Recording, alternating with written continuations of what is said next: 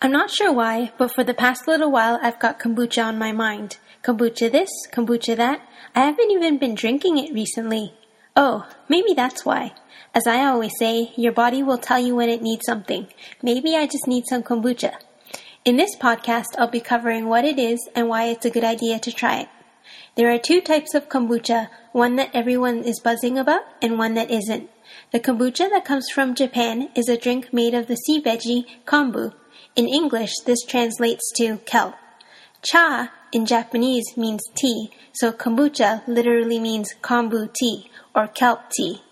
Sounds gross. Word on the street is that it's really slimy. Sadly enough, I'd probably be nutritionist-y enough to try it.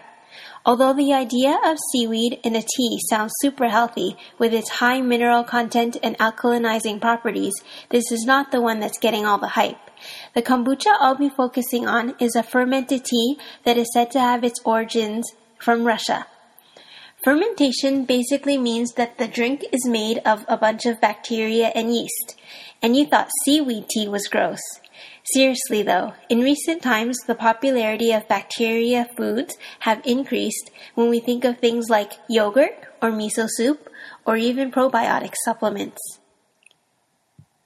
You can find kombucha in health food stores and often in raw foods restaurants, vegan restaurants, and or vegetarian restaurants. I've seen it sold as bottled teas in the refrigerated section as well as in tea bags. The bottled versions are sometimes carbonated and taste tangy. The tea bags I've purchased taste like regular tea. Because kombucha is loaded with friendly bacteria, you can expect the same sort of health benefits you'd get from consuming other probiotic foods. This podcast could have been called Praise for Probiotics and still would have worked, but kombucha is such a fun word to say. The way it works in the gut is that if you have a high population of healthy bacteria in there, there's little space for bad bacteria and bad yeasts to live and thrive. One of the issues I see a lot in practice is the overgrowth of a yeast called Candida albicans. Having this can make you feel like you've got no energy. You might have a history of jock itch and or a white-coated tongue. These are just some examples. There is a debate amongst holistic nutritionists with respect to the Candida diet. Some who say consuming probiotic foods is good and some who say it's bad. My point of view is a resounding yes to eating probiotics because I subscribe to the thinking that it helps crowd out the bad yeast. My Candida diet also often includes an antimicrobial herb like oregano oil, which not only kills Candida but also bacteria. So you'd want to be replenishing the supply of good guys with kombucha and other bacteria-filled foods like yogurt, kefir, miso, kimchi, etc. Other nutritionists adhere to a Candida diet which disallows fermented foods because the alcohols released from a fermentation process can encourage the growth of yeasts. Admittedly, it does depend on individual cases, so it may also be introduced at different times of a protocol for different individuals. But that's just my thinking. Research probiotics for yourself and see what resonates with you. Other benefits of probiotics, and thus kombucha, include support for the immune system because they stimulate antibodies in some cases and encourages the activities of phagocytes in other cases, depending on the type of bacteria consumed.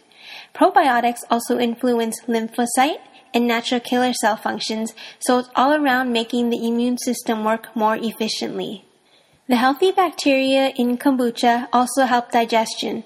They break down foods that the rest of your body can't, like inulin fiber. At the risk of sounding like I'm going off topic again, I wanted to elaborate on the influence of probiotics on digestion. People reporting sensitivities to dairy can often consume ultra-fermented kefir because the good bacteria in it have partially digested the allergenic components to make it easier on your body, so they really do help.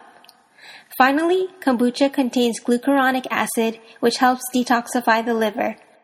This could be good or bad. It's good in the long run because it cleanses and purifies the body. If you're really toxic to begin with, however, you might experience short-term flare-ups as toxins are removed from the body. For example, if you don't sweat regularly, or if you've eaten years' worth of junk food and your body hasn't had the means of eliminating this junk, using a detoxifier may, quote-unquote, help the process along by excreting toxins through the skin, and an acne flare-up may be something you'd experience. Headaches or fatigue are other common detox symptoms. These reactions should be short-lived, but can obviously be uncomfortable or undesired.